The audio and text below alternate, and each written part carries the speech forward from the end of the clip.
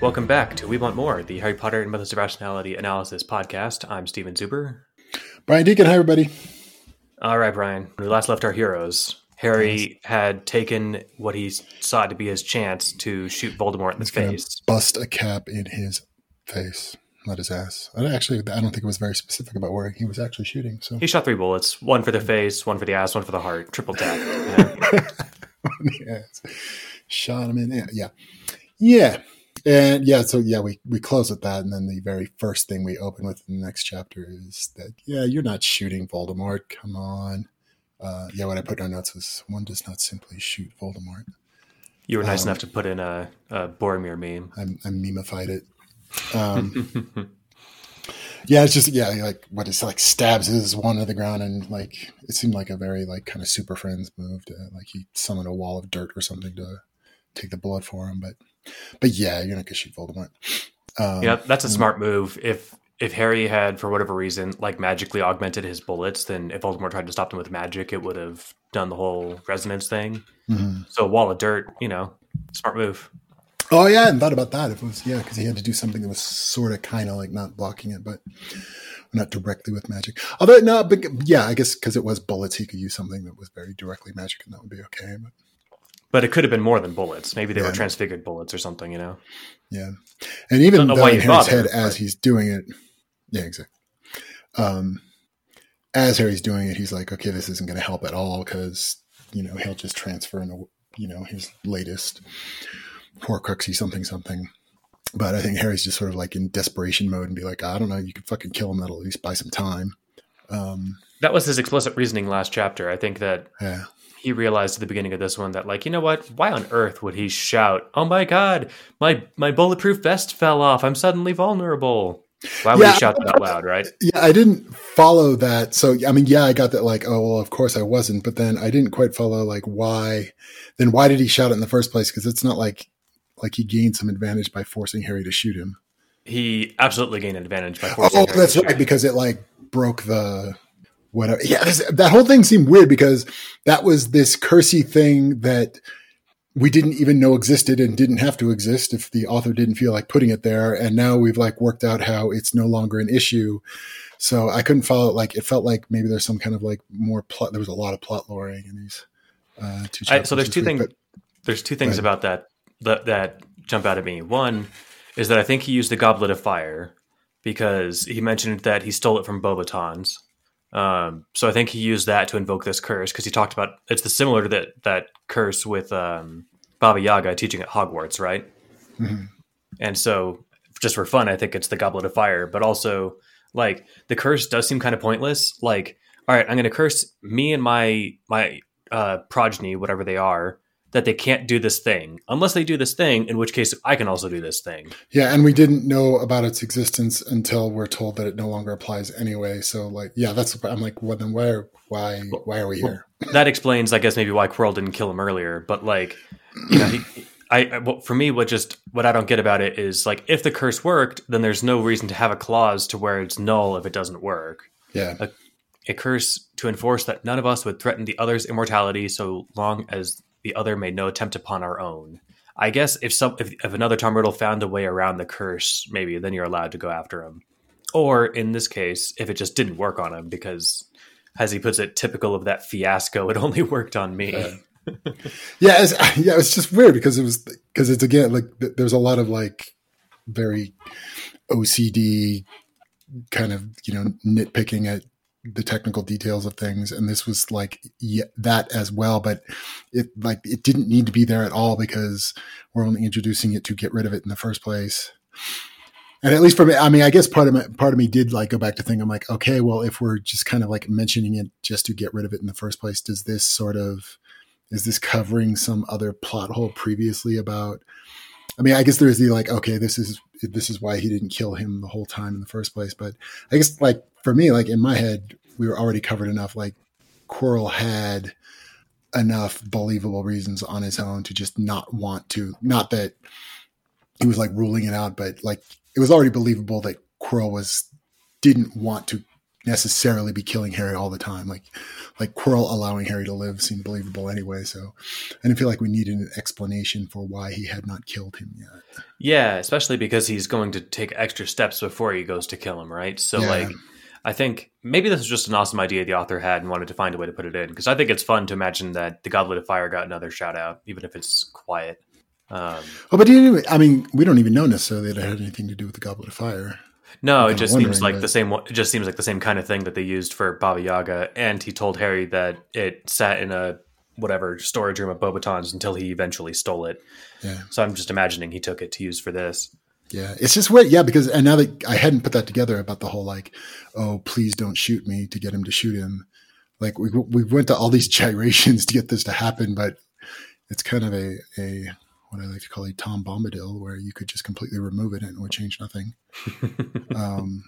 Yeah, that's weird. It almost like seems like, oh, there was some other like iteration of this whole plot where all of this actually mattered, and now it doesn't anymore. But we didn't take it out. But, Yeah, we'll see if we can get some answers to that from our studious audience. Studious. So yeah, after he shoots him, or after he goes to shoot him and he stops, then what does Voldemort do? What does he do? You call it out at the end. He fully disarms Harry of everything that literally everything he can. Literally everything. Yeah, and I guess that did make it's kind of weird. Like it comes across again, right? These chapters were very sort of like super Spocky OCD. Because my understanding, besides the fact that it's just funny, but like like my actual understanding what's going on is like, so yeah, he completely strips Harry naked but Harry still got his wand. And I guess we're kind of told like, oh, because the whole like magical resonance thing, he couldn't, once he allowed Harry to have his wand, he can't just sort of like, force it to be taken away just kind of magically. But yes, I mean, so like my actual read of it was like, okay, this is more sort of like lawyering around, okay, we're establishing parameters about whatever, like little puzzle we're gonna set up that like, okay, you're standing in a graveyard alone, surrounded by 37 perverts, and you're naked and you only have your wand. You're just standing there with your wand like, and your willy swinging in the wind. It's like your little 11-year-old Chilito, and yeah. So I know it's one of those things. You're like, as just like, oh, they're sitting there like spocking at each other, like you're not thinking about that so much. But every once in a while, your brain goes back. You're like, this is like an 11-year-old, like ridiculous looking naked kid being called in the middle of a graveyard. This is like a silly ass looking scene, and then you keep cutting back to you. Then you're like there, and you're like, wait a minute, and now it's like, 37 Satanists standing around in a graveyard threatening a naked 11-year-old boy. This is exactly the kind of scene that I liked making fun of in the beginning of the book. It's pretty over the top. I think that it made for good television, right? I think, like if they made this into an anime adaptation, he'd have his underwear on. But like the point of like, I think going just full, like I remember when Harry was talking about the security precautions around the Dark Mark. And he was like, put it in non-obvious locations, like places that wouldn't be checkable without, by a security or without, embarrassment or something. Mm-hmm. But of course, a security conscious person would check there anyway. So like the idea is like, look, I'm not going to take chances. I don't, if you've got whatever C4 in your pockets, and then of course, I'm not going to run the risk that you've, transfigured the elastic of your underwear into, then again, it's not clear. That's what made my brain go was because I guess I'm just thinking like Quirrell's not. It's not like, oh, I was hiding a shiv in my pants, and like now that you've taken the clothes, I don't have it anymore. Like I was thinking like just like sort of generically hiding something on yourself isn't really anything that's going to get past Quirrell. But so where it went with my head was, oh, it put me into all of like Harry's transfiguration stuff, which Quirrell's on the short list of people that know about it. Quirrell's not on the short list. But no, because Quirrell didn't in the Azkaban. Didn't Quirrell see how Harry did that to the wall? No, he doesn't know. He didn't. He wasn't at least explicitly told. If he managed to piece it together, maybe. But I think that the only people that know for sure are Hermione, Professor McGonagall, and Dumbledore. Yeah. Yeah, I mean, so where I went with that though was like, oh, we're like denying Harry even like any like little bit of matter that he might be able to do his transfiguration fuckery with. So although like as I'm trying to like do my homework for this, like figure out like how Harry could pull this off, I still couldn't, figure out like, okay, well, what would that do for him anyway? Like, because he's not like super, he can't just sort of like instantly transfigure shit, super fast out of whatever, it's hard for him to do. So, right. It's not, but yeah, but I guess because that, and I guess, I mean, it was like a helpful hint because then it made me think like, so I thought of that, and then that made me think like, okay, if we're going to try to like, if Harry's got to pull this off, and like maybe we're getting ahead of ourselves in this, but like if Harry's going to survive being surrounded by 37 child molesters and Satan, that like, okay, it's going to be, if it's in this story, it's going to be whatever the Harry-ish things in this story are. So I'm like, okay, what are the like? It's not going to be like Harry like suddenly says, like pulls out some kung fu and like runs away. It's going to be like something that Harry has done that's been unique in this story. And so I was like, okay. And because like the clothes stuff reminded me of the transfiguration. I'm like, oh, and that is one of his things. And so then my other one is like, okay, and then it's his human Patronus. So those are kind of like the two things sticking in my head. Like those are kind of the uniquely Harry things that if he's going to pull a rabbit out of his hat right now, it should like involve that. I still like, honestly, like at the end of all this, I haven't come up with like anything like wonderfully fabulous that like, oh, that would totally work. It's more like, I guess maybe kind of could sort of. We'll definitely spend some time puzzling at that part. Yes. Yeah. But yes, but he does. So yeah, this first chapter is pretty short. But he, beyond that, he also, is it in this one? He shows Harry he's like, okay, this is the Horcrux I made, for Hermione. And we get kind of an explanation of like, I can't remember. It wasn't this one where he's like, there's a prophecy that like predicted that you're just going to like destroy the entire fabric of space and time. And I really would rather that not happen. So I'm gone to like extra effort to make sure Hermione is not only alive, but stays alive because she's kind of your Jiminy Cricket. And like, we need somebody around who's going to like make sure that you don't do stupid shit and blow up the universe. Right. Especially so since the second that world to it. Right. Since the second that prophecy kicked off was the moment Hermione died. He was like, oh, whoopsie. Whoopsie. So he moved mountains to undo that mistake. And I think the full text of the prophecy was, he is here, the one who will destroy the very stars in heaven. He is here. He is the end of the world. That's from memory. I think I got it right. But yeah, force of great destruction. He'll tear apart the very stars, end of the world. Serious shit, right? Not so fun. And so this is kind of like the first of like several times where we realize like, okay, so yeah, it's not only like Quirrell like legit is trying to make sure that Hermione survives, but we get to see like both like for us and the way Quirrell understands it, that like Hermione's role, Quirrell understands Hermione as this thing that will keep Harry sane. And now it's still from like it's not at all like Quirrell like, found God and is, something being nice. It's like he sees Hermione as this like practical tool towards, how do we keep Harry from blowing up the world? At the very least, it's part of it. I like, and this is where you mentioned bringing your lawyer, but this is also, just called being thorough. He says, all of this I've done to smash destiny at every point of intervention, which is the same language he used talking to Professor McGonagall right after Hermione died. Yeah. Which is like, no, we can't just like try one thing. That's not enough. We've got to do all the things because it's not enough to look back and be like, well, I tried. Like that's not enough, right? You got to get it done. There's a certain level of seriousness when you, as the great insert century philosopher Yoda said, do or do not. There is no try. So then, he tells Harry, all right, shut the hell up. Keep your wand pointed down and don't raise it unless told. You'll die, unless else you'll die upon the spot. And mark that I said that in parcel tongue. Oh, and then I pulled this out too. I don't know if you noticed. When he summons the Death Eaters, I pulled out the quote of how he does that, unless you caught it and just didn't grab the thing.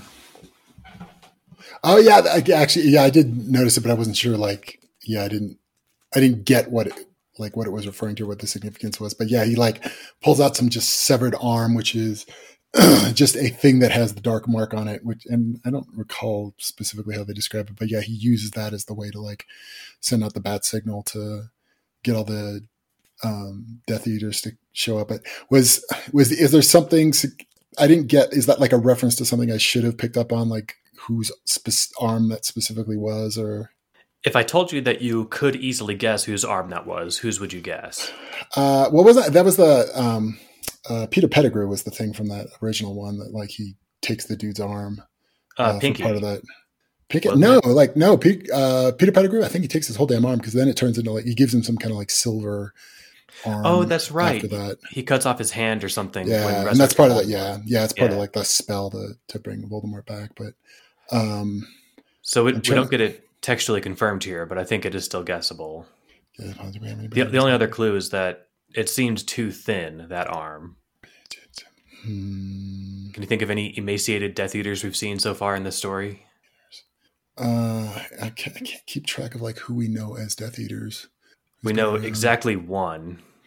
Is it just Malfoy? Lucius Malfoy? I mean, you know that one, and then and we know that like there's that like what was his name? But yeah, I can't remember anybody being like very well described beyond like Snape. But Snape, I guess. Oh, is it Snape? Because I've never like the actual descriptions of Snape and how I picture Snape in my head never match up. But. It didn't say that he took Snape's arm when they left. And like I said, it doesn't say, but I think it's Bellatrix Black's arm.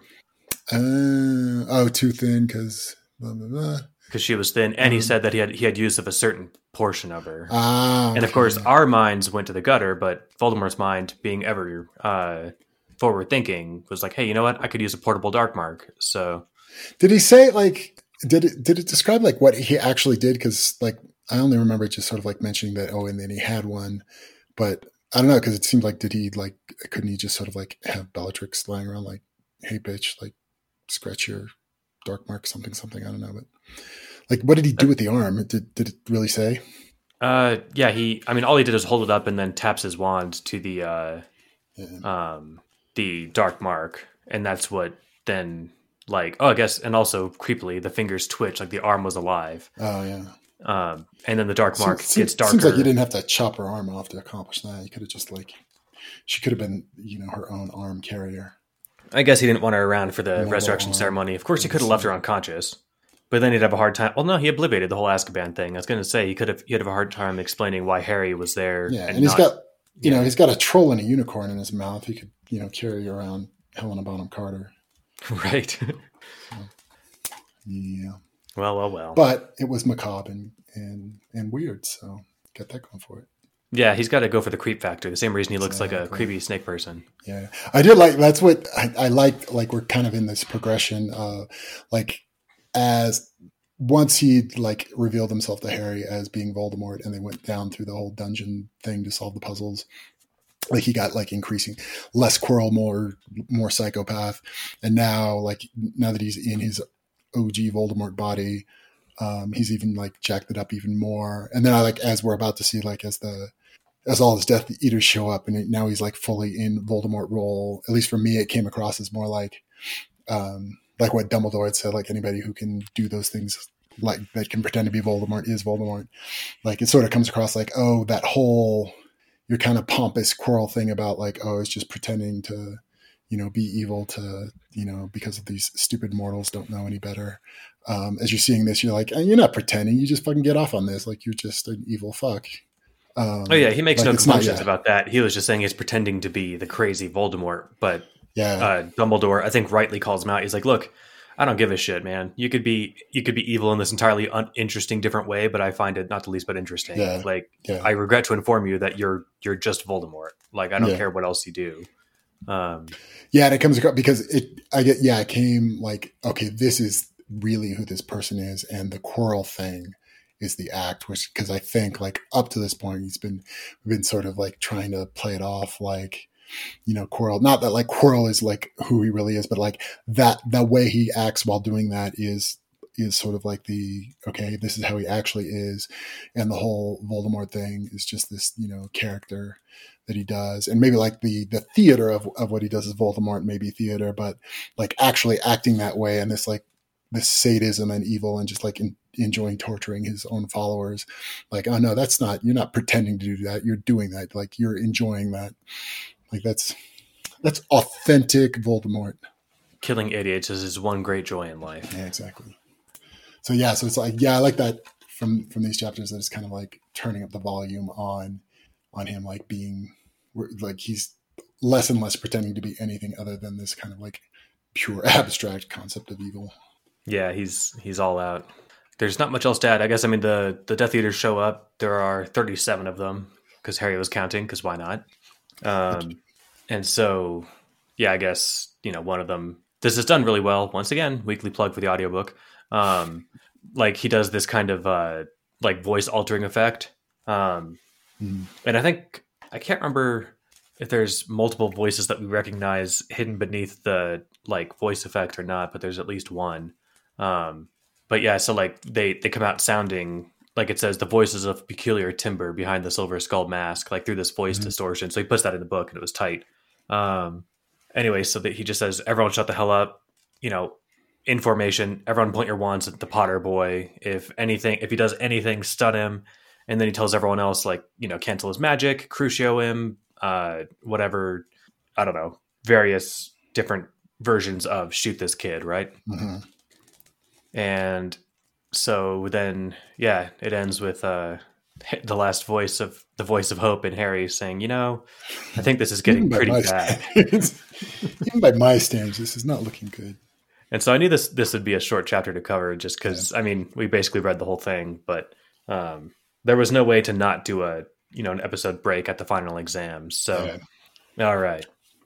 So we get Voldemort's rebirthing party, and this is where he's just full on, welcome, my Death Eaters. And, he says that kind of all, I imagine him kind of, rubbing his hands together and grinning, but then he sounds pissy. He's like, no, don't look at me, you fools. Eyes upon the Potter child. Potter child. I know, yeah, he's even more like evilish in how he is talking to all of them. And was there, you called it the Reservoir Dogs. That's what I was thinking about it too. Like all the names of the Death Eaters he's dealing with. There was like the McNair was like the first one, who was a guy that was sort of the example of like, oh, if you guys had tried this, maybe it could have worked. But like McNair is the one Death Eater that tries to turn on Voldemort to take him out. And he's like, and that lasts all of 2 seconds. But he even says like, if we all join together,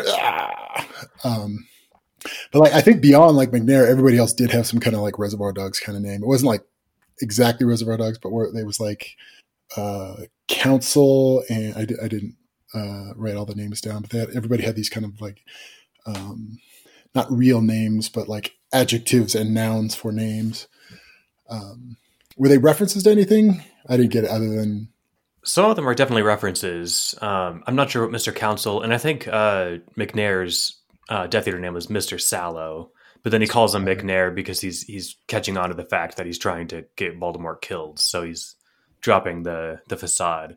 Let's see. Oh, so I guess I read it as like those happen to be their actual names, but those are all like those were their like Reservoir Dog code names. Right, they're all dope ass code names because if you're going to wear hoods and masks, I would think Voldemort would like worry about sticking to the whole code name thing. It'd be sort of like a flex for him to just start calling out everybody's real name. Well, I think that's why he calls him McNair here, because and maybe the other points of McNair's about to turn on him, and the other point of this too might be that you don't know necessarily who all of your fellow Death Eaters are. So like if you're going to be plotting against Voldemort with some other high profile people, there's a chance you'll be talking to another Death Eater and not know it. It's actually really smart that they don't know each other's identities. Just like Reservoir Dogs. Yeah, it's the way to do it. Except they're not all wearing masks. I'm not going to tell you my name. They have a sheet on you back in Philadelphia. I'm assuming that they all have not color names because exactly, yeah. Mr. Blonde. I thought it was perfectly timed. Yes. But he does say like during this that I think what he says like day after tomorrow or something, I'm going to announce myself as like the ruler of all Britain. Which by Quirrell standards seems like, just limiting yourself to like one country seems pretty, low effort. It's a jumping off point. I guess so, but He'd be like a ruler of like, Western Europe, or at least. Give him a weekend to before conquer you the call yourself country and give God him 2 Emperor. weeks to conquer the rest of the world. But yeah, so like but he was saying like, okay, we're not gonna have to like skulk around, because I can't remember which one it was, but one of them was like, we have to hurry up and get back, or I'm gonna not have an alibi for what we're doing here. Mr. White, I think, was worried about that. Mr. White, I think Mr. White was Harvey Keitel. Who? I think it's Harvey Keitel in Reservoir Dogs. Oh, Reservoir Dogs, White. yeah.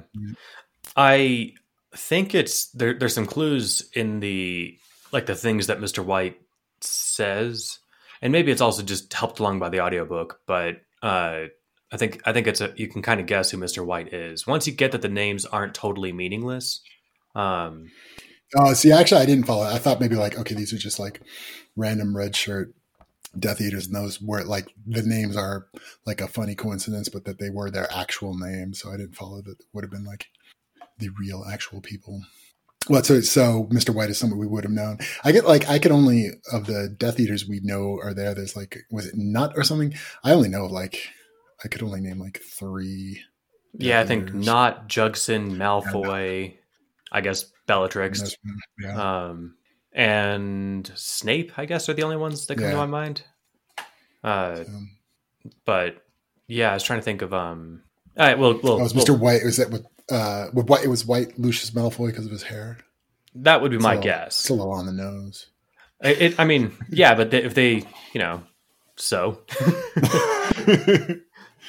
kind of defeats the purpose of code names. Well, except for it's not, Mr. Whatever, Mr. Snake or something, right? Mm-hmm. It's still Mr. Brown, some other guy in some other job. Everybody wants to be Mr. Black. What would be stupid is if like I don't know, because Bellatrix, unless her voice would sound like a girl, what do you call it? Non-gendered with the voice disambiguator or whatever. Then like she gets to be Mr. Black. If she was Mr. Black, like that would be kind of like, that would be way too on the nose, unless, it's 3-dimensional chess. Oh yeah, Mr. Black. I hadn't thought about that. Forgot about that. It's true. Oh yeah, maybe Mr. White is a black. Can't remember. Yeah, how did we? I think because didn't we change like Sirius Black in this from the original? Like Sirius Black actually did kill, but no, he didn't. Sirius Black in this we implied was actually a bad guy. I don't know, we didn't like flesh it out, but all we knew was that Peter Pettigrew was not, in fact, the Weasley family rat. Weasley family rat. Oh, that he really did die or something. Yeah. We don't actually get like. Other than that, it's up for us to speculate on. The only thing that we know is that I think it was Bill that had like the psychotic break where he's like, "Oh my god, the pet rat! It's got to be Peter Pettigrew," and he had the whole basically outline of the 3rd book in his head. Yeah, and it was just diagnosed as a standard schizophrenic break. Yeah. Noise. Yeah, and didn't it sort of implied that Sirius Black really did kill Peter Pettigrew? That it wasn't like a setup, but that he went in there to kill him, and he actually did. Yeah, we never got at least confirmation that wasn't the case. Yeah. So, like, if there's another divergence from canon, that might be one of them. Yeah. Let's see. One of them gets crucioed, and apparently, crucioed. Yeah, he does that several times just because he likes it. Well, I guess it's not quite just at random. It's like when literally anybody says, "Oh, well, we couldn't fight Dumbledore without you," and then he tortures him for long, long seconds. And he says, "Get up, do not lie to me again." And then Mr. Grimm says something like, "Yeah, I fled the country because I was a coward and didn't think you were going to come back," and like that sort of pleases Voldemort. That he's like, I think he said like, "Oh, your candor has earned you my mercy," or something. Right, something like that. I love it. No, actually, I fled Britain in cowardly fear of Dumbledore, and I had lost faith in your return. Yeah, and then some. I can't remember which one of the Death Eaters is like, "Oh, is that little girl sitting on the altar?" I think what is it? He calls it like a dark rebel or something, but it's like just some not terribly subtle way to talk about just like, "Oh, is she like our rape toy?" Which I guess what the Death Eater was, Mr. Friendly. Mr. Friendly, nice. Of course. So no doubt, some of the Death Eaters are complete fucking psychopaths. Yeah, and like. That's one of those where you have to kind of do a double take. I mean, it did like flash me back to just the weird, the slap in the face reference in the beginning from Draco about like, oh, I think I'll rape her one day. So it had that effect too. But then I think maybe it's just because like Hermione, like your brain always just kind of substitutes Emma Watson in for it. And so then that's just like run of the mill rapiness. But then you're like, oh no, wait a minute. That's a 12-year-old girl on the altar. Like, oh no, it's also just like pedophilia. It's just like, okay. You're like, oh, that's fucked up. Like, that's not cool at all. Mr. Friendly, no doubt, was given his name for being possibly one of the least friendly among them. But that all happens after McNair tries his little rebellion, which is cute. He's like, hey, I bet you guys are wondering why Harry Potter is at my rebirthing party. And he says, oh, I know. You mean to prove your power by killing him in front of us all. You're going to show how your killing curse can slay even the boy who lived. And he says, that is a little too much folly for me to credit Mr. Sallow.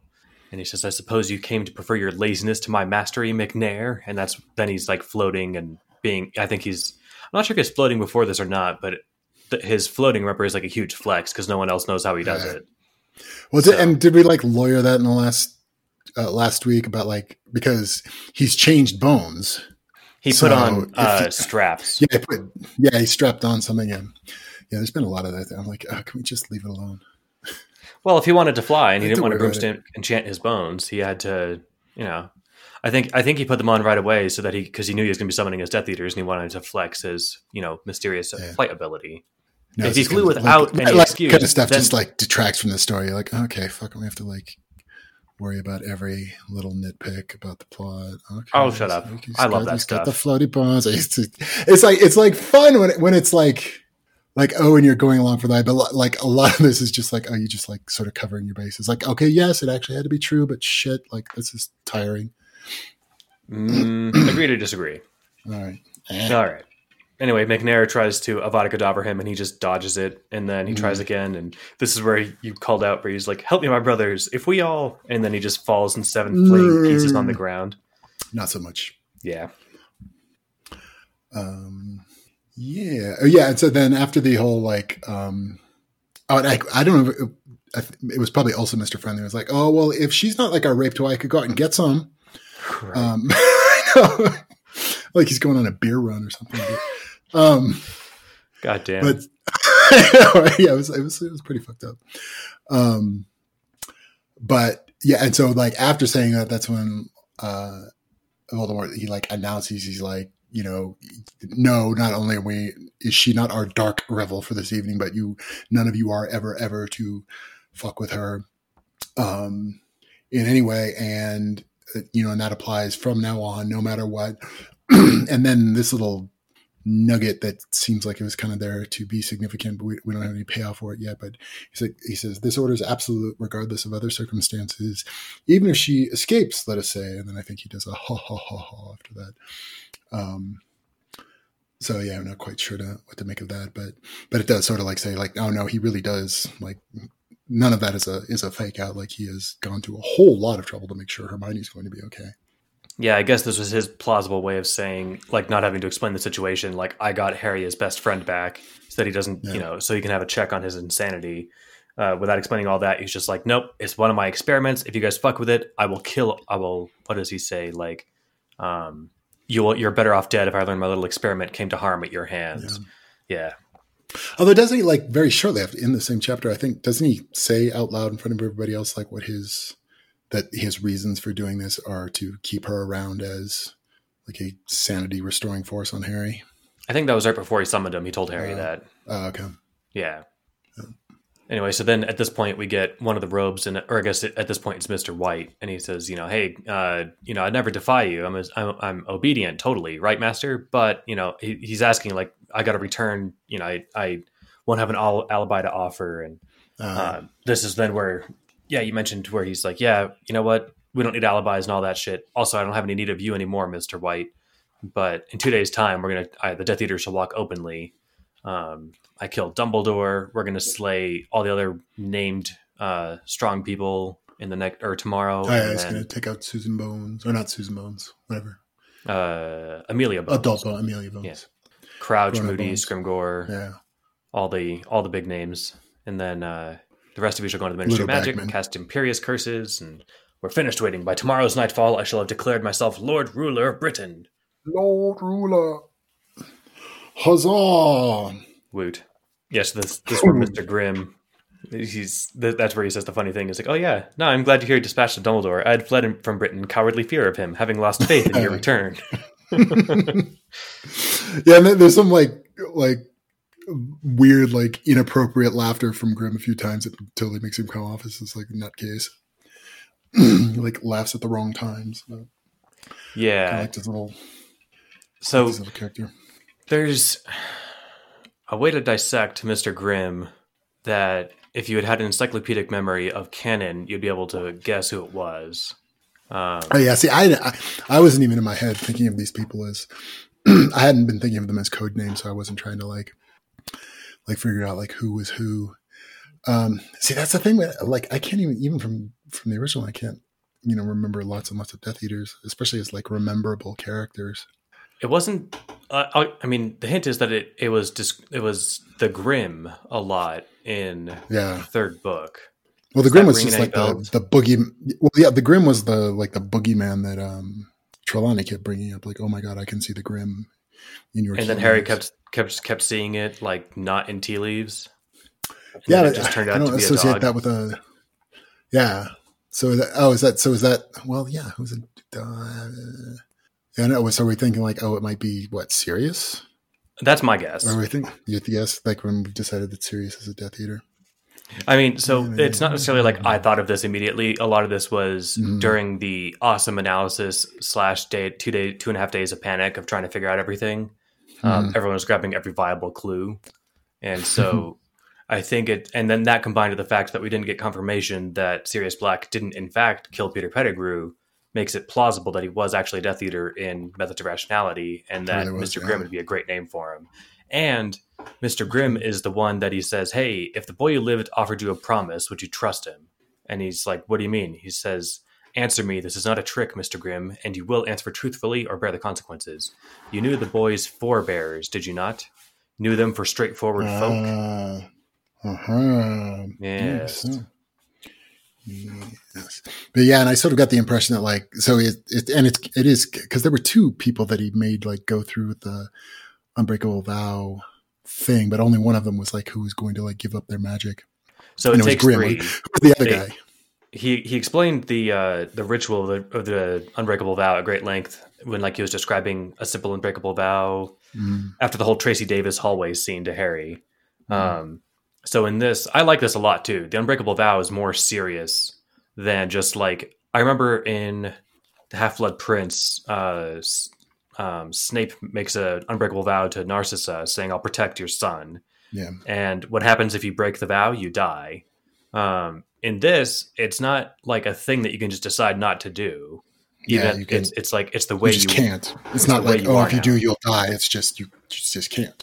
Right. And they made it more serious in that it's a sacrificial ritual. So what you sacrifice is the potential for trust that you could have had if the promise was made without binding magic. So you need the person making the vow, the person sacrificing their trust. And so I guess the person making the vow is sacrificing their ability for free choice. And then somebody's magic maintains the vow forever. So he uses Mr. White to maintain the vow. Yeah. And I kind of like the way that Voldemort was kind of like interrogating them about, he's like, okay, would you trust him if he made a promise to you? And he says, yes.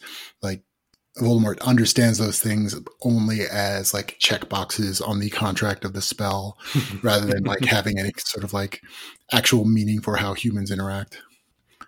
That's a good point. Yeah. He's looking just for a requisite for his spell here. I wonder what he would have done if he, it's not like he could have sworn to anyone else.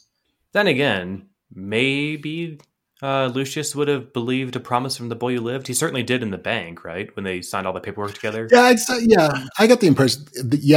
And especially from like Voldemort's point of view, it didn't need to be some like special, significant, emotional, whatever. It was just like, well, you would believe it, wouldn't you? Like that was enough. So yeah, I sort of saw it as like probably anybody in that room could have stood in the same place as long as they had just sort of a basic level of, I don't think he would be lying to me, so I would trust it. Like it wasn't some like super significant, bond of trust or anything. It was just generic trust. Yeah, I think the potential for trust has to exist in there from the person receiving the vow, not the person giving it. So, like, Lord Jugson wouldn't believe a promise from Harry Potter, right? So, or maybe not, Yeah. probably not. I Why guess would I he? sort of got the impression like it didn't need to be anything like super significant. It would just be sort of like the very mundane sense of like, do you believe they are like not lying when they promise? That's probably it. Yeah, and And so then so it would, then it kind of would, then I would think like kind of anybody in there would think like, okay, it's Harry Potter. And if he promised, he promised. So yeah, I guess I probably believe him. Said it wasn't some like super, you know, deep, meaningful kind of trust, but just kind of run of the mill trust. that's probably fair. Yeah, and if the guess that Mister Grimm is Sirius Black, then that's just Voldemort being extra sure that there's some Yeah. extra layer of trust there. Hey, you Yeah. would have believed his parents back when they made promises to you, right? Well, would you believe Yeah. their son? That works. All right, so And then who's the other? Because so there's two, and he makes them like walk up behind Harry so that everybody still has their wands pointed in right, the right direction. the one maintaining the vow is Mister White. Mr. White. Okay. Yeah, So then we think this is probably Lucius and Sirius. that's my guess. All right. All right. I might be giving stuff away because this is kind of the accepted wisdom, but like at this point we're in the end game. There's not a lot of stuff to. Like, it doesn't seem like, unless there is something later it comes up where it matters, but it doesn't seem like it's super important who it is, Right. but like specifically. But yeah, so and then he goes to this super, and it's kind of weird because we go to like a whole lot of trouble to describe all of this. So he's going to make, it was kind of puzzling on a few levels, but so he goes to a very specific lawyer approved, listing of all of the vows all of the conditions Harry needs to meet that, which reminded me a lot of sort of like the Asimov 3 Laws of Robotics, because they were so like trying to get into like the nitpicky about like through inaction or you cannot do, but if it is, then you must not. Given that the author is an artificial intelligence researcher, I'm betting that the parallels were super deliberate. Yeah, I guess so. It did make me at least, yeah, my understanding of how like AI works is that it's not about like laying out all of these, that it's not a lawyer rule. It's, setting up kind of fuzzy relationships between things, but I don't know. It is not lawyer rules. That's the thing is like, I mean, you can unless you're able to lawyer your way into something so complicated that you might as well be able to just tell it like more specifically how to get things done. The solution to like aligning an artificial intelligence would not be giving it 35 rules it can't break, right? Yeah, exactly. Yeah. Yeah, it's not some legal contract that gets those creepy ass dog faces coming out of people's shoulders in those AI generated pictures. What? Have you ever seen? They're like AI generated. It like starts with like they're images, but they're like, and it'll start with sort of like source material, but it's just AI generated images, but and a lot of the time you'll see them sort of like animated. It's not quite the right word for it, but like those transition things where they move.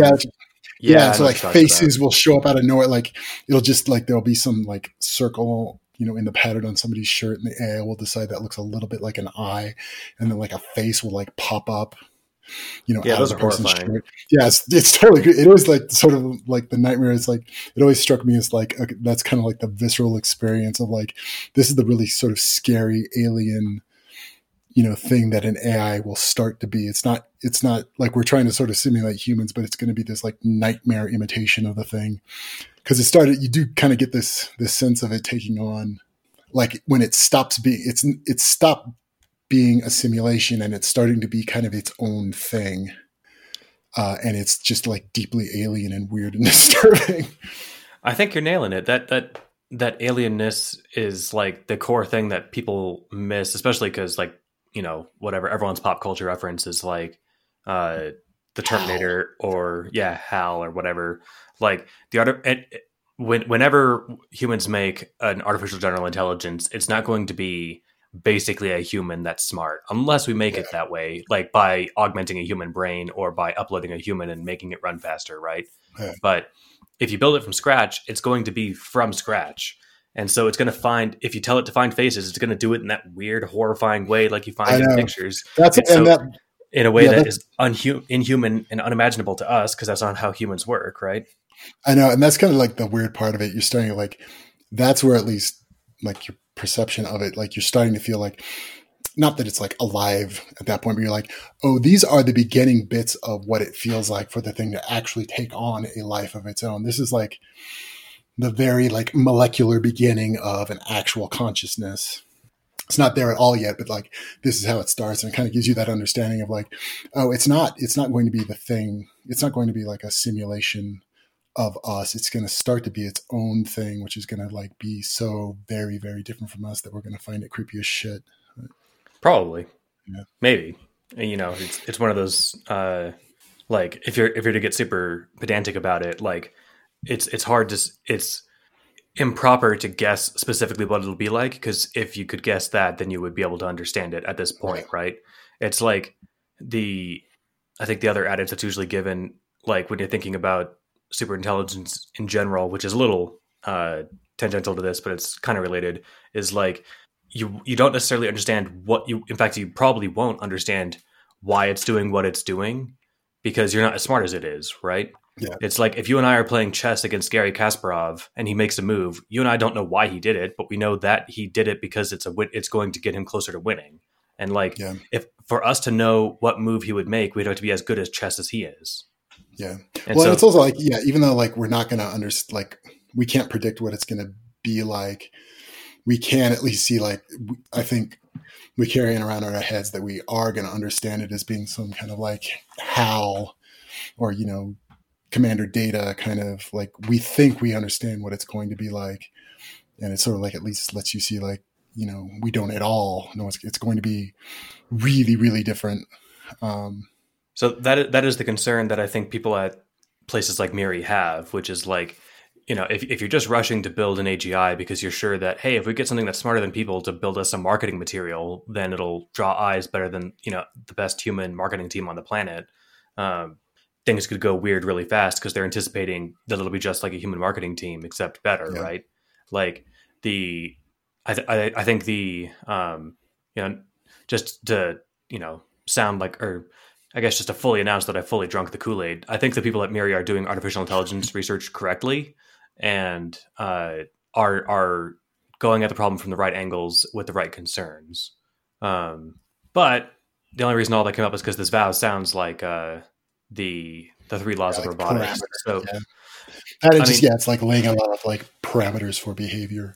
yeah, I think it's like the longest paragraph in the chapter, so I won't read it. But he does say, at least in it, that like the whole vow is the point of this is because we're trying to he does say there's a prophecy of destruction, but he doesn't say what Hermione's role is in it, so, or in trying to avert it. So he doesn't tell the Death Eaters that, but he does say that uh, Mr. Potter is a prophesied force of great destruction, and so we're going to make him swear a vow to not like to not destroy the world. Now, how do we Yeah. do that without fucking things up? We've got to be very, very careful. And bringing your lawyers here sounds super appropriate. So, Yeah, it um, seemed weird to me because like the stuff that he included in the vow seemed like all the things like they were the stuff you didn't need to get a promise out of Harry for that. Or at least like I wasn't like I'm not worried that like, oh, Harry's going to decide that like, oh, destroying the universe is going to be a really good idea.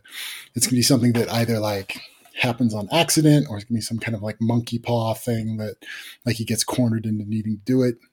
And so this is to that, try and and keep it that gave him part from enough happening, outs. right? Yeah. But he makes him promise, feels like he makes him promise a bunch of stuff that you didn't need to make Harry promise, but then gives him outs like for whenever it would run into some kind of like monkey paw scenario, like those kind of explicitly weren't covered anyway because he gives him all kinds of outs for basically unless it doesn't make sense. I Um, think, yeah, the vow is like, um, I shall not by any act of mine destroy the world. Which, yeah, I mean, does Harry need to make that part of the vow? Like, probably not, because that's not the kind of thing Harry would want to do. But yeah, making it so that he can't sounds like a safe move if it's been prophesied that he will, right? yeah, Um, so I shall take no chances in not destroying the world. If my hand is forced, I shall take the course of lesser destruction over greater destruction, unless it seems to me that this vow itself leads to the world's end, and the friend in whom I have confided honestly agrees that this is so. By my own free will, so shall it be. And I guess he does So, make him promise. Basically, makes him promise. You know, you're going to sanity check any major decisions you make with Hermione, which is which what is you've been wanting probably this whole not time. something. Yeah, and not something that. Yeah, I guess so. Um, yeah, not something that you could count on Harry always doing. And you could count on Harry always having good intentions, but not necessarily trust that he's always going to, run it by somebody first. Right. So I guess that And part's good. yeah, Now he has and to. He promised. so I've been thinking about this a bit The over the last pinkiest couple of pinky days. promised in all of wizardry. Right. The an unbreakable pinky promise. Mm-hmm. And so I was thinking about this because we just did the last chapter, 2 days ago? And so I didn't have that much time Yeah, between that one and this one to give it some thought. But I try to think if this vow is sufficient. If I was in Voldemort's shoes, is there anything I would have added or changed or something in the vow? Like, because this is just one step in the, cut destiny off at all possible points of intervention, right? yeah. But like, I didn't really get further than just asking myself the question: is this vow sufficient if I was in Voldemort's shoes? Yeah, And see, to me, that's kind of what I was just saying. It seems like it's overkill in one sense, and then doesn't at all cover you for other things. So yeah, it doesn't. Yeah, it doesn't seem like this isn't a good way to cover your bases. I think the main thing that it does is like if Harry had this really cool idea for like, oh my god, I've got this great idea for how we can teleport all humanity to a space station or something. Like unless he can And get it only Hermione might to sort of kind agree. of destroy all of humanity, What was that? and it only maybe will destroy all of the universe. Right. Like, so, I mean, Harry's the kind of guy so far who has been able to, like, talk himself into things or say, no, no, this is probably for the right reasons, without, like, really checking himself on that. And I guess this vow makes him do that. Yeah, Like, and so, like, unless he could convince Hermione that, like, hey, this great idea I had to teleport everyone to space is a good idea, then he literally can't do it anymore. So like the purpose of the vow was like any clever ideas that he had, any his reckless foolishness, all that stuff, all his grandiose schemes and good intentions, he shall not risk them leading to disaster. He shall not gamble with the earth's fate. No researches that might lead to catastrophe. No unbinding of seals. No opening of gates. So like I don't know. Say if he were able to find a way to break the interdict of Merlin or something, yeah, like he couldn't do it now. That's part of the vow's intention. And so he would have to explain to Hermione, hey, I think it's a good idea, and here's how I think I could do it without killing everybody. What do you think? Um, yeah, so it says that you will not trust yourself alone in making such a determination. You must confide honestly and fully in your trusted friend and see if that one agrees. Such is this vow's meaning and intent. yeah. I think because part of it, him being sort of like hyper aware of all the ways that trying to weasel out of a prophecy turns into some kind of like monkey paw thing, that because he has to like sort of cover all his bases with that, I think it ends up sort of like, for the most, I think, not as we're talking through it, other than the like you have to run everything by Hermione first, he's had to like qualify everything so much that it ends up not being much of a vow to make. Like it's not actually that all that restrictive because of all the caveats he has to put on everything in trying to cover his bases, or in trying to keep it from turning into monkey paw. It ends up like not being able to enforce too much. Yeah, I guess. Well, I'm trying to think of like hypotheticals that it would or would not enforce. And I guess when I'm looking at it, it does seem like in the 3 minutes or so since I first raised the question, and then thinking while also listening on the air, like I think this vow is pretty sufficient. Like it covers the main bases, right? Don't do anything stupid, and don't don't let this vow stop you from like trying to save the world if it seems like it's already happening, right? Yeah. Uh, so I like that caveat actually Those all seems super seem like important, those all right? sort of seem like things you didn't need to get a promise out of Harry for. Like you were going like you kind of already had that, so it didn't feel It's like it was true. like restricting his actions very much from what he was going to do anyway. I think that's the like just as far as being super thorough, like it. So what he's doing is he's sacrificing Harry's choice to make any determination like that. Now, would Harry have deliberately chosen to whatever let greater destruction destroy the planet instead of lesser destruction? No, he talks in utilitarian language, right? Would he deliberately blow the Earth up? No, but this is this takes away the possibility that he can, right? So like if he's a prophesied force of destruction, like what if Harry has a stroke and turns into an even worse kind of Voldemort? Well, now even that person can't destroy the world, right? So like if he gets Phineas Gage through the head and becomes an asshole, well, even that Harry can't decide, you know what, fuck this planet. Although, yeah, I guess like if you've like busted this rule up, and like couldn't you have just made like Harry take an unbreakable vow that like for the rest of your days you're going to do nothing but collect Pokemon, like, and that's all you get to do from now on. So I guess there definitely no destroying of the universe. I think maybe, I mean, yeah, like for the rest of your life, you're not to leave this spot. Like that would have been that. I think the concern there is that like, what if there's already something set in motion that Harry Potter needs to get in the way of or something? Yeah. It's a good question. That would have definitely been a more restrictive vow. And like, since he does plan on, we get to in the next minute after we learn that the vow took, then he says, and by the way, I'm going to kill the fuck out of you. But now that we've got that covered. Right. And he says, great, now we shall kill the boy who lived. And Mr. White staggers. Mr. Grimm is laughing. And he says, I did not do that to be funny. We are dealing with a prophecy. We're snipping the threads of destiny one by one, carefully, not knowing when we may first encounter resistance. And so it is delivered kind of like in the funny moment, though. He's like, return to your places. All right, now we kill him. So if I'm understanding this right, though, so Grimm just is basically now a squib. Like he gave up all of his magic in order to fuel that unbreakable vow. Grimm gave his trust in Harry to believe his words. Mr. White sacrificed a bunch of magic. I don't think all of it, but lots. Yeah. Oh, so they both gave up something. Okay.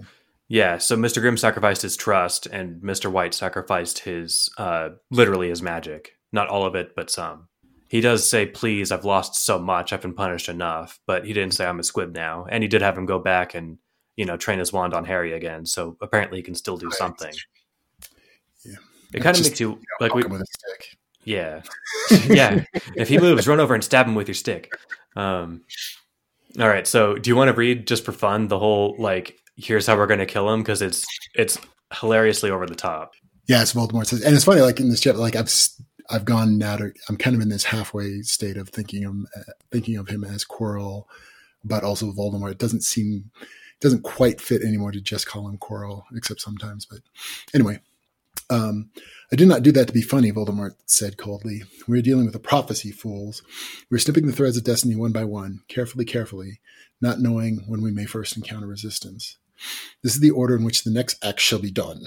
First, Harry Potter shall be stunned, then his limbs severed and the wounds cauterized. Mr. Friendly and Mr. Honor, well, I wonder who Mr. Honor is, will examine him for any trace of unusual magics. One of you shall shoot the boy many times with my muggle weapon, and then as many of you as can shall strike him with the killing curse. Only then will Mr. Grimm crush his skull and brains with the mundane substance of a tombstone. I shall verify his corpse, then his corpse shall be burned with fiend fire, then we will exorcise the surrounding area in case he has left a ghost. I myself will guard this place until 6 hours have passed, for I do not fully trust the wards I have set against time's looping, and 4 of you shall search the surroundings for signs of anything noteworthy. Even after that, we must remain vigilant for any sign of Harry Potter's renewed presence, in case Dumbledore has left some unimagined trick in play. So, yes. If you can think of any trick that I've missed in being sure that right. If you can think of any trick I've missed in being sure that Harry Potter's threat is ended, speak now and I shall reward you handsomely. And speak now in Merlin's name. And he's telling you, bunch of fucking idiots, say something. And so I do like even going so far as to say we will exercise the area for ghosts. And they're all going to punch some ghosts together for a while. Oh, punching ghosts is tight. Get out of here, ghosts. Oh, do you think you got one just now? God, I hope so. That was a good punch. Like, I'm trying to think, I mean, if you're trying to kill this kid, I think that's pretty thorough. Shoot him with my muggle weapon. As many of you as you can, she'll strike him with the killing curse. Not one killing curse that's never ever failed before, but a bunch of you. Let's hit him a bunch of times. and then you'll smash his skull and brains with a tombstone, and then burn his corpse with fiend fire. What's hilarious is that any one of these would be certain death, right? He'll hang out for 6 hours. So anyway, he's gone just and he'll be full hog. Yeah.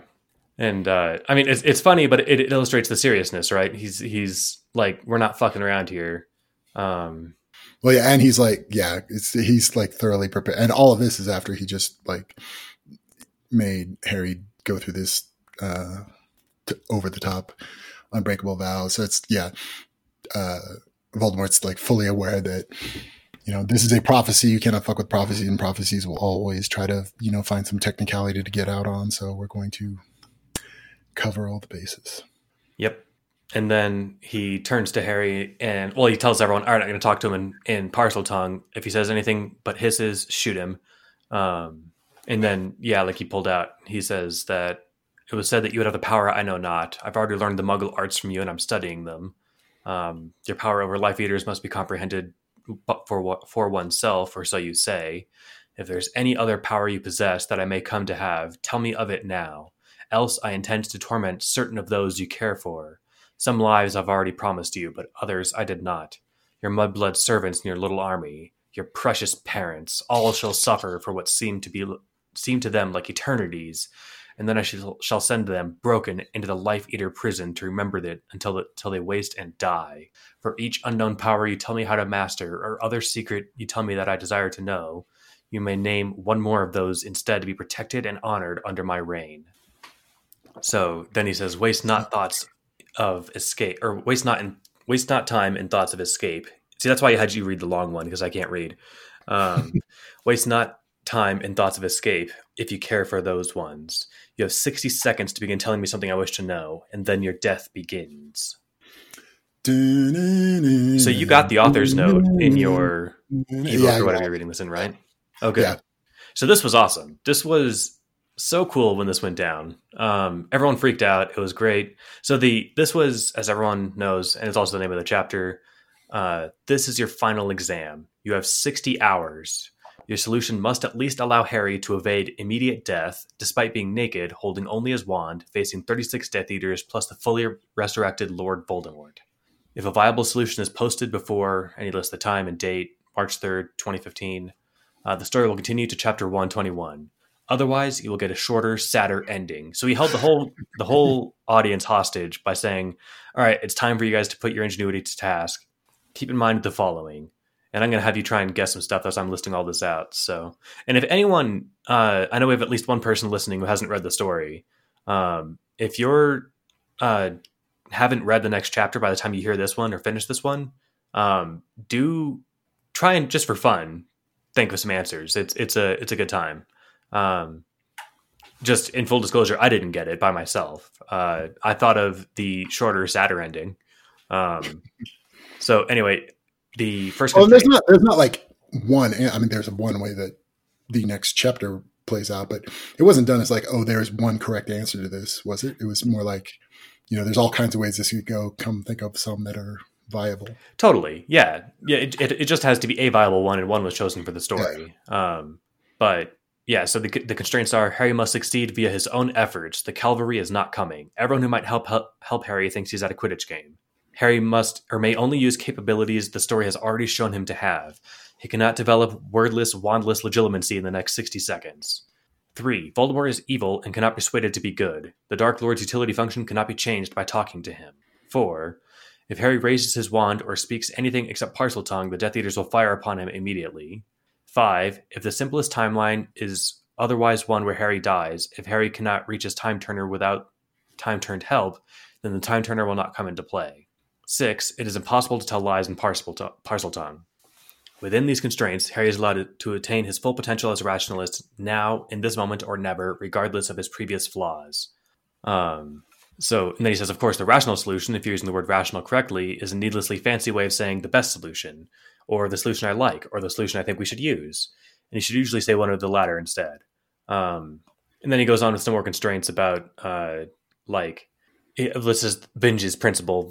Werner Vinge was the sci-fi writer who I think was at some of the early artificial intelligence conferences. He might have. he might have coined the phrase artificial intelligence. No, he coined something. It wasn't that. Oh, Have no, you read any of his stuff? He did a good job of like he did. You can tell he actually did some computer programming at some point because he really captured the essence of the shittiness of dealing with legacy software. I think describe the far future as just a nightmare of dealing with legacy software. That's hilarious. I think Vinci talked about the fast takeoff scenario in AI, which is where, say, you build an AI that is capable of writing artificial intelligences and can just rewrite its own code and make itself better recursively. That I think Vinci talked about that. But anyway, Vinci's principle: if you know exactly what a smart mind would do, you must be at least that smart yourself. Asking someone, would an optimal player make or think this is the best move, should produce answers no better than, what do you think is best? There's the whole lot of text here. I've read almost all of it, but I'll skip the rest except for to say that the point is that you can't just give a basic outline saying Harry should persuade Voldemort to let him out of the box if you can't figure out yourself how. Harry's allowed to solve the problem as you would solve it. If you can tell me exactly how something would be done, Harry's allowed to think of it.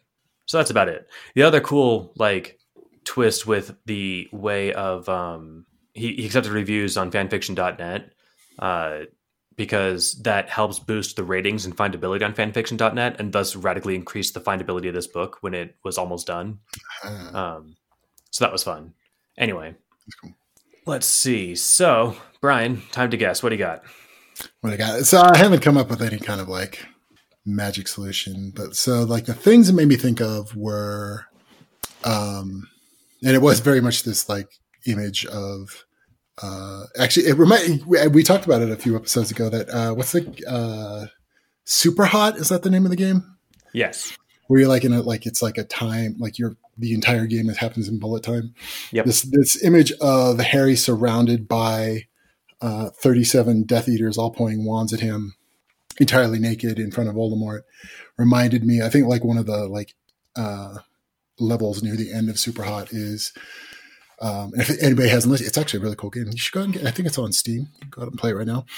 But yeah, that whole game is just it's sort of a kind of a cross between a shooter and a puzzle because time basically doesn't move unless you move. So, and every sort of level is a little bit sort of like a puzzle in that you are just a person surrounded by way too many people all trying to shoot you and kill you. But nothing moves unless you move. So you can look all around and decide what you're going to do. I got 3 jump in points there. One is that it's also available, I think, on PlayStation or Xbox, maybe both. It's a really cool game. I almost wanted to go out and buy it again to play it some more. But I think I got it on the cheap I think it's on PlayStation, but one of those. 2, the thing about time basically not moving because, that's the game mechanic, but that's also how an artificial intelligence might work, right? Humans operate at something like 100 to 200 hertz, which is one, if you average to 150, 300, wait, damn it, I had the number. Anyway, the theoretical maximum is the speed of light, right? That's how fast information could move. And we're moving at 100 hertz, but we're a billion core processor. True, but if you had an AI that was a human in every sense, except that it ran at computer speed, it would be just a million times smarter for running that much faster, right?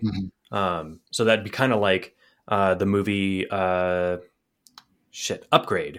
It was fun. It wasn't all that popular for some reason, but it was it's not a spoiler to say the guy gets a chip implanted in his brain that's an artificial intelligence, and when he lets it pilot, he's getting his ass whooped.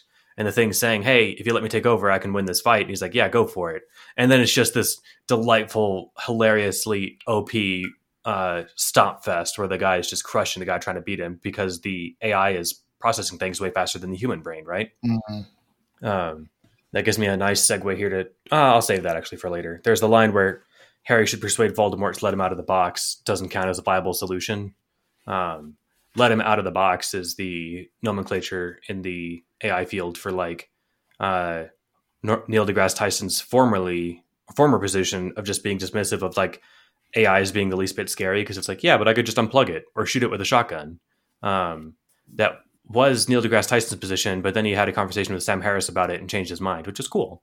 The the thing is like if you're or maybe you actually heard Eliezer's rebuttal to that, because like the answer is very simple. Like you're not giving if there's an AI in a box saying not wanting to be killed, and you're pointing a gun at it, you're not giving it any credit if you're like if it can communicate with you at all.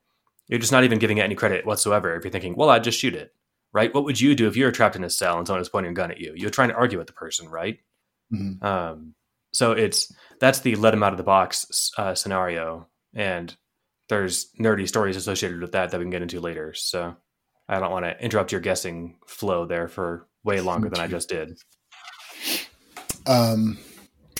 So yeah, I mean, I haven't. So my first thoughts in the sense of super hot is that, oh yeah, and the level I was going to talk about, which is a cool level, is like one of them, you are trapped in an elevator surrounded by 4 guys who I think, if I remember, have already started to shoot at you. But because like the whole thing's in bullet time, you are able to like dodge. But so it's like, how quickly can you kill like the 4 people that are standing right next to you in an elevator? Like, I think maybe I don't know if it's 4, but anyway, like, so it's like an impossible situation. The cool thing about the game is it like on some strange level starts to feel like plausible the way you like are able to kill the like 4 people standing around you that have already shot you.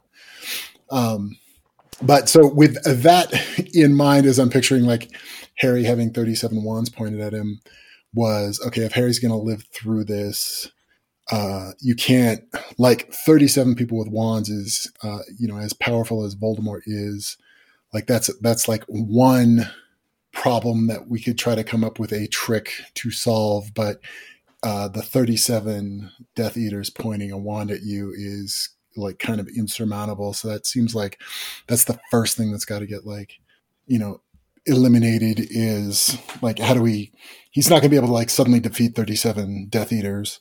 So we need to like just take them out of the equation. So like the first thing running through my head, so I don't have like a good solution for it, but the first thing in my head is that he needs to get Voldemort to basically dismiss he needs to make the 37 Death Eaters go away, and he's not going to be able to do that just by like fighting. So he's got to do something that convinces Voldemort to just tell them to go away, or convinces Voldemort to like, okay, you and me, let's leave and get away from this. Like you got to have some way to like take them out of the equation. The thought, like where I started going with the thought was, so Voldemort's saying you have to give me some kind of power that I don't yet know about. And he kind of already did shoot down he said like, your power over the Life Eaters is, something that I'll have to learn for myself. So it's sort of like he's trying to preemptively shut that down. But my thought was, and I guess it's not directly him talking about it, like his power over the Death Eaters or over the Dementors, but that Harry could say, okay, and because like Quirrell saw, I believe that in that very first, like Quirrell has seen that Harry can cast the human Patronus, right? Like he's on the short list of people that know about that. Yeah, he saw it. He saw the first time, and then they used it all through Azkaban, and he used it to resurrect. Oh yeah. So it seemed to me what Harry could say, and I think he could even say it in Parseltongue, as long as he phrases it carefully. But what he could say was, I think it's not necessarily the case that I can't teach this to you. So how about I try to teach it to you? And let me like explain, because I don't think he never explained to Quirrell like the trick about, you have to believe that like death can be conquered, blah, blah, blah. Right. So that seems to me at least like all plot. I mean, yeah, Quirrell can't even cast a regular Patronus, but neither can Harry. I guess not. I guess Harry could have. I guess it's more like he overshot, right? No, I mean he couldn't on his first several tries. Oh yeah. Yeah, the ordinary form wouldn't work for him, but the 2.0 would. Yeah, but so I feel like Harry could truthfully say, I think it's still possible that you could cast a Patronus, and I could teach you how to cast this one that nobody else does, especially since you and me are basically the same person, and I can. It seems like that's a pretty good basis to think that it's possible that you could too. So that like meets the criteria. If you're like, Voldemort just said like, okay, give me some kind of power I don't already have, and I'll let you live, and I'll kill people. Or actually, he doesn't even promise to let him live, does he? It's like, I'm still going to kill you, but I will torture the people you love less. I will honor them under my rule. Yeah. Yeah. And one per secret. Oh yeah, that's true. Yeah. He unless he can think of, I mean, Harry cares about a lot of people, right? Yeah. I can think of a couple of secrets that he might want to share with Voldemort that would save one or two, but he's not going to be able to save everybody. Yeah. Well, I guess so. I guess I immediately went to, he can't he's not going to honor the terms of that agreement, except to get Voldemort to play along. So it's all just sort of like buying time for something else. So it kind of doesn't if he's only got one thing to give up and he's only going to save one person with it, that kind of doesn't matter because that's not going to be how he gets out. So it's got to be just sort of like the lead into some kind of fuckery that lets him pull off something else. But so so I guess because I'm first thinking we've got to step 0 is get rid of 37 Death Eaters and then try to come up with some magic trick to overcome Voldemort. But that he could use the thing that I think I've said multiple times seems kind of sketchy to me, but the idea that, this is a secret that you can't let, the rest of the world know about, that he could say to Voldemort, okay, I can try to teach you the Patronus 2.0, but you don't want all these assholes standing around hearing me explain it to them, do you? That seems pretty weak and sketchy and has all kinds of ways that Quirrell could be too smart to fall for it, but that somehow he could use that as a way to okay, let's, you and me get out of this graveyard, go somewhere else, or tell all the Death Eaters to go away. But that could be sort of a way that he gets 37 wands pointed at him to go away, because that's sort of like a base level requirement to getting out of this.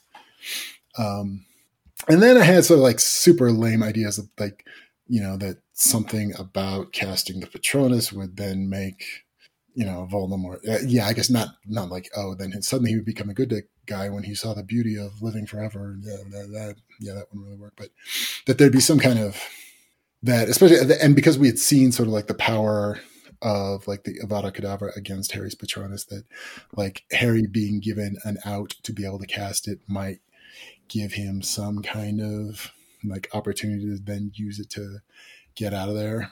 It would at least be a shield, right? Yeah, or something. So I get I've only gotten as far as let's do some stuff that just sort of flips the table over, and then maybe some opportunity will present itself. So I haven't thought of anything that's this is how you could defeat it. I get the kind of the idea I'm running with, though, which is kind of consistent with the way the rest of the story works, is that, and was kind of hated it a lot as during that dungeon scenes leading up to this, was however this is going to play out, it's not going to be he's not going to tank Voldemort. It's not going to be something where he just kind of goes up against him and wins on that level.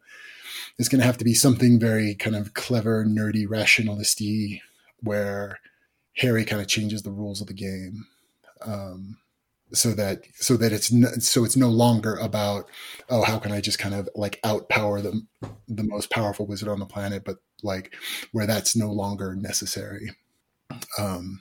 So, and I still have a great one that it made me, and where I think the seed for when it was, when we first say, okay, it's a naked kid with nothing but a wand standing in the middle of a graveyard, where that made me think was we're kind of going to the explicit trouble of, I guess I thought of his clothing as, it made the clothing sort of stand out as just arbitrary bits of matter, and as and so that's where it pinged as the okay, that's one of the special Harry things that he's brought to the story, is his partial transfiguration thing, and that denying him even clothing is denying him material to transfigure. It doesn't really work, though, because especially as all the trouble we've gone to describe how kind of arbitrary the distinction is between the things you can and can't transfigure, that a dude surrounded by a 72% nitrogen atmosphere has an infinite supply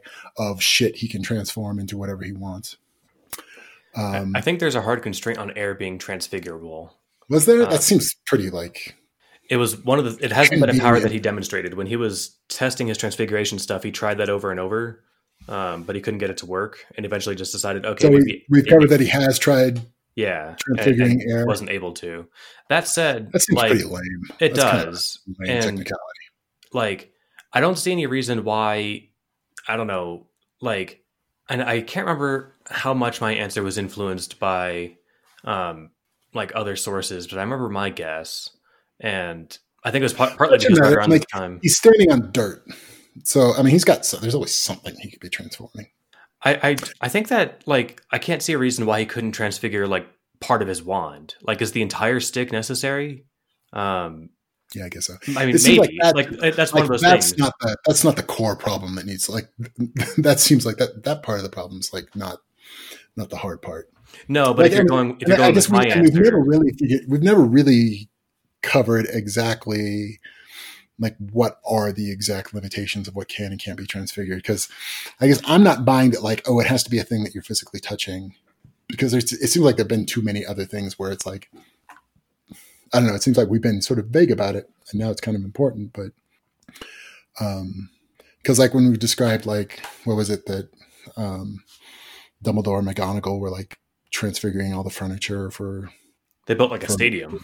Yeah, that like I guess you could say like, oh, and therefore they were definitely touching everything. But I didn't get the impression at all that was like, oh, they definitely made sure that they were touching every single thing.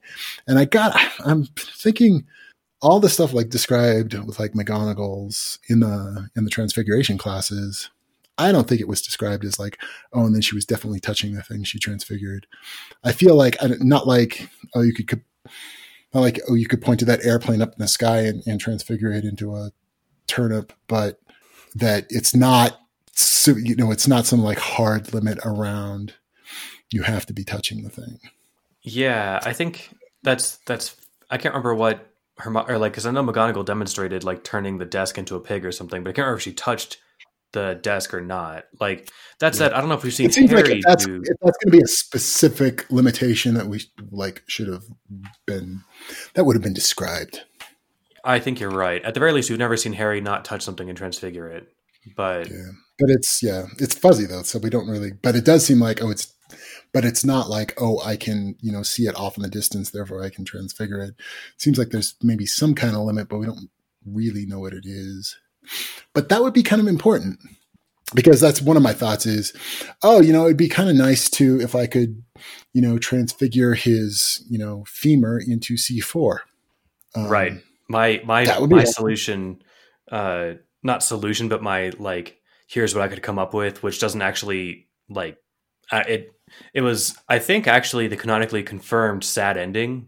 And this isn't a spoiler, the fact that the community got the right answer, because that there's more than one chapter left. So the answer isn't transfigure part of your wand into antimatter, which I remember thinking of because I was reading would have been one of Stephen Hawking's books.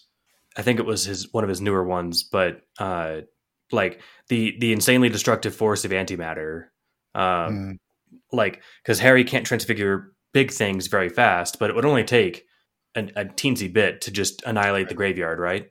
And so, but it doesn't need to be his wand though. He's standing on dirt, right? But he can transfigure a tiny amount of dirt into antimatter. Like if you bring all that stuff in, the fact that he is naked and is only holding his wand.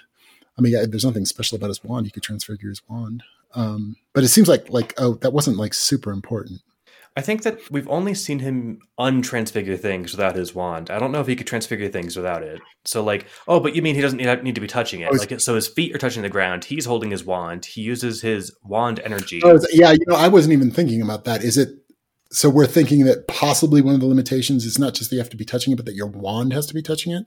Because I think we definitely not seen that. That can't be the limit. It might be Harry's limit, but I'm not sure. That's a good point. Like, it would be because like I'm picturing kind of like Thor's hammer, right? Like the wand is magical in its own way, but it's not what makes Harry a wizard, right? Yeah. Harry has magic, and Harry It's like uses an amplifier. huh? It's like an amplifier. Right. It's to focus his power, right? Yeah. And so, like in the immortal words of Odin, Are you Thor, the god of hammers? That hammer was to help you control your power, to focus it. It's never your source of strength. I think that him being magical is going to be the I don't that there could be something to that. Obviously, I can't speculate. Yeah, but like all of the like, but even any of those solutions, like all that would do, like I mean, if your goal is just like, oh, Harry lives through the next 60 seconds, I mean, it doesn't win the book in the sense like, so even if he could like, transfigure Quirrell's, like pinky fingernail into antimatter and blow it all up, all that does is, kill him into whatever convenient body. Like it doesn't solve it. He really is immortal. So that doesn't solve that problem other than buying some time with it. Right. The only constraint on the solution is that he has to survive immediate death. Yeah. The audience wasn't like if all I could come up with is a way that like Harry could like escape so that Voldemort could then torture everybody he loves forever. Like it's kind of that's not much of a win. So that's like the other and again like I haven't thought up any kind of great solution for it, but like the things floating through my head though are it's got to be something.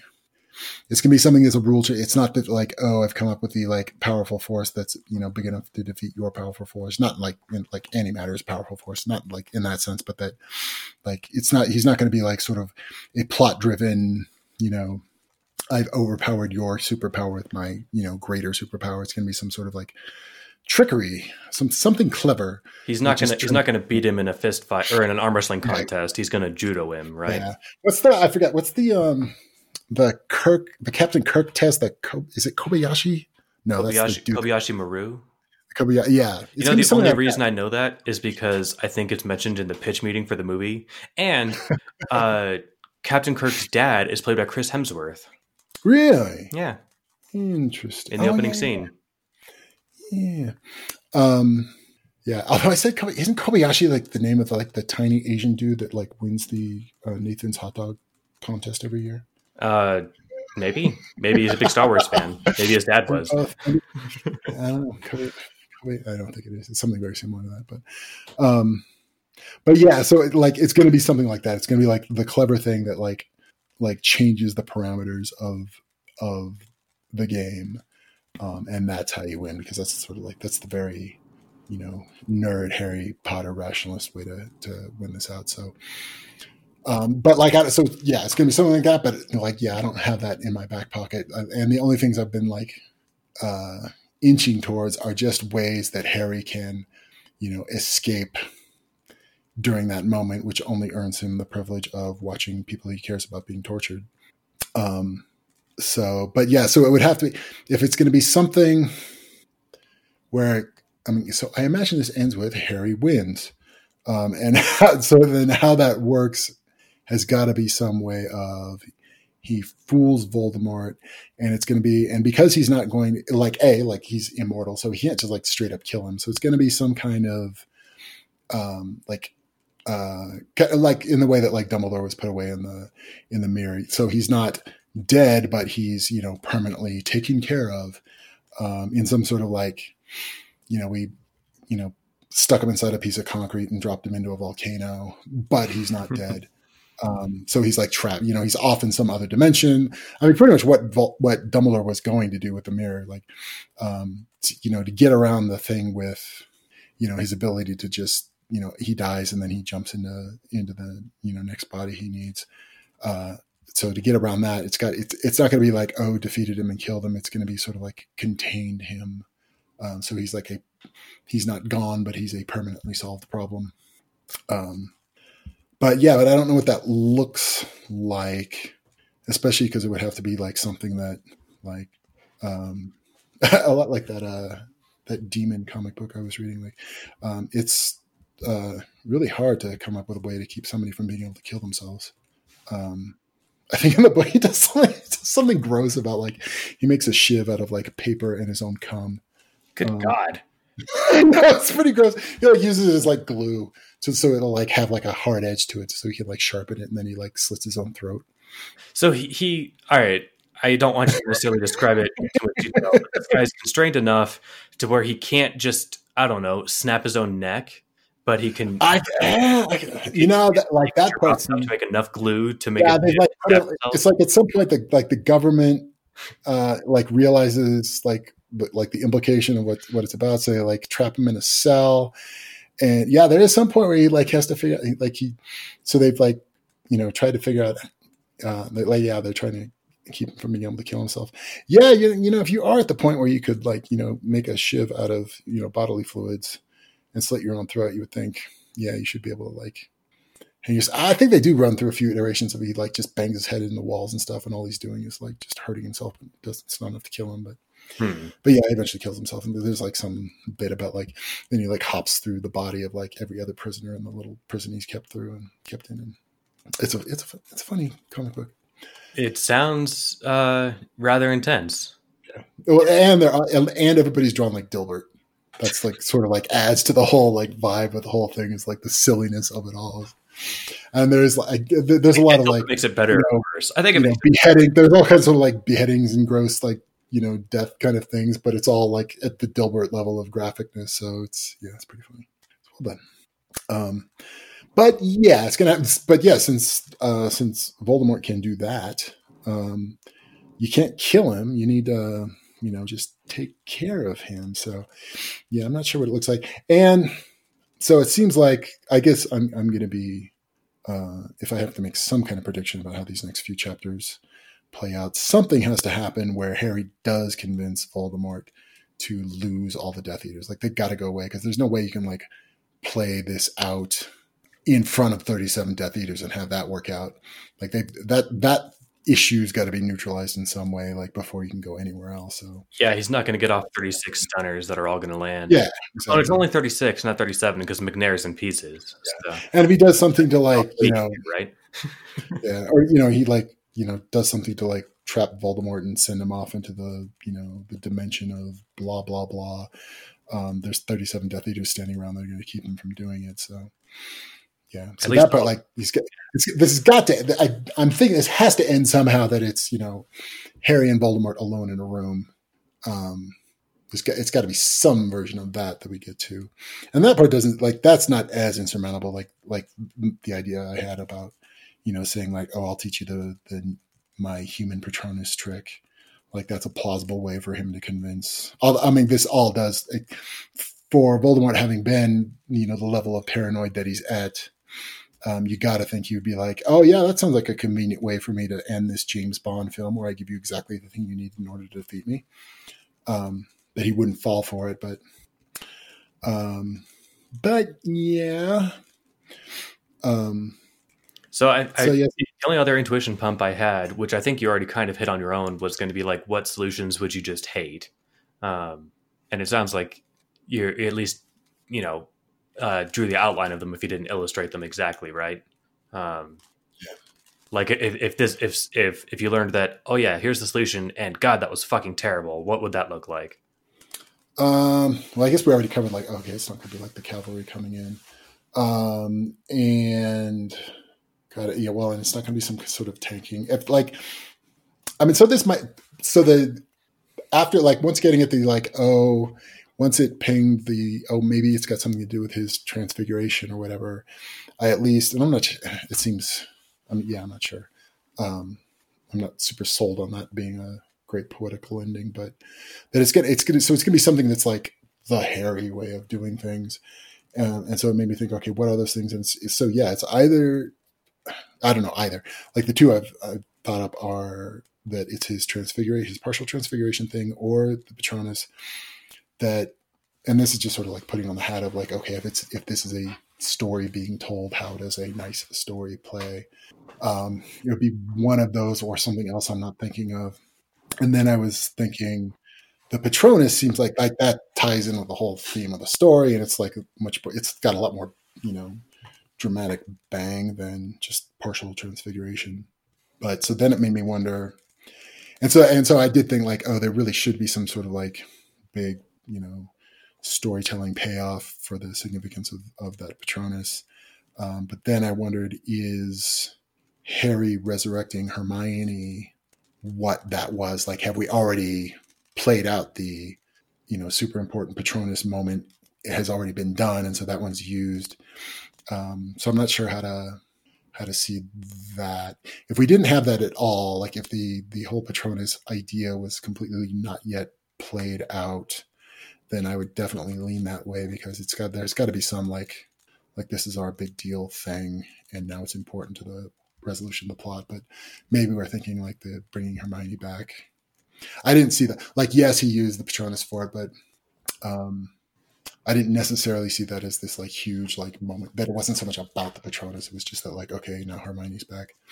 Although, I haven't gotten into that. I'm a bit disappointed. It seems, especially as the number of chapters left are dwindling, that it's starting to feel like Hermione has just turned into like a piece of furniture around like, she is just the, moral compass for Harry, and that she's stopped since Quirrell turned into the Blue Fairy and then mindfucked her. Like, Hermione hasn't been a character in this story in a really, really long time, and we're running out of time for her to be a character.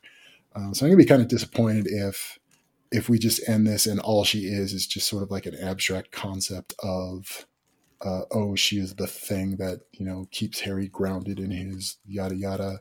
I'm really hoping to see just something where I want to see Hermione go, Harry, what the fuck? And Harry go like, oh, I don't, with like, I want to see Hermione change Harry's mind on something by virtue of being Hermione and being right. And Harry not. Like, I don't know. I just kind of want to see her as a character do a thing and not just be, because so for like ever since she just like Quirrell kind of like mind fucked her, she's been more a plot device and a concept than a character. So I'm gonna be kind of bummed if we just end with that. Yeah, certainly once she got mindfucked, she was like, she had less agency, and then, got to be less Hermione, and then she was kind of just out of the picture. And that was okay. Like, and she's like, that's been okay. But if it ends up being like, and that's all that it's ever going to be, like, I guess, because in my head, like that was sort of like, drama and tension building up for when the comeback of Hermione as a character back into the story. And if it just ends up that she totally just ends as, a thing that influences Harry, then that'll be kind of a bummer. But I guess we'll see. But yeah, so yeah, I don't have because like all of the like trickery things I can think of. Well, so I guess I can think of ways. So we can't kill Quirrell because then he'll just be moving along. But I guess if we assume that there's some way that it's now Harry and Quirrell alone in a room, then what could he do? There's all kinds of sort of, things along the lines of like, antimatter fuckery that could, blow the shit out of Quirrell, and like, so that Harry could like get out of the room, which I guess would meet the criteria for, okay, he's just got to survive for a little bit. But that's kind of lame. So I guess, so that would be like one scenario would be, he convinces Voldemort to lose the Death Eaters. It's he and Harry alone in a room, and he does some kind of something along the lines of, turning Quirrell's shoe into antimatter and kills the fuck out of him, which is enough to get Harry away. But then that just gets all of, Harry's loved ones tortured. But I guess that meets the criteria for the homework, but that's lame. Like, I don't like that one. I hear you. But yeah, so I got like, it'd be something about like, okay, so they're alone in the room, and then Harry does something that does not kill but incapacitates Voldemort in a way that they can then like, send him off to the, to the netherworld where he's not dead but is permanently gone. But yeah, I don't know what that, especially since you don't have a Dumbledore anymore to help out with that. Dumbledore would probably have some solid ideas on where to go there.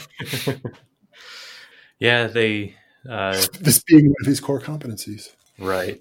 Well, I think he spent the requisite 5 minutes thinking about it, so I think that's all we can ask. I don't have any really other way to jog the conversation and add more, obviously, without talking about. And were you about to say, is the next chapter going to be how it did play out?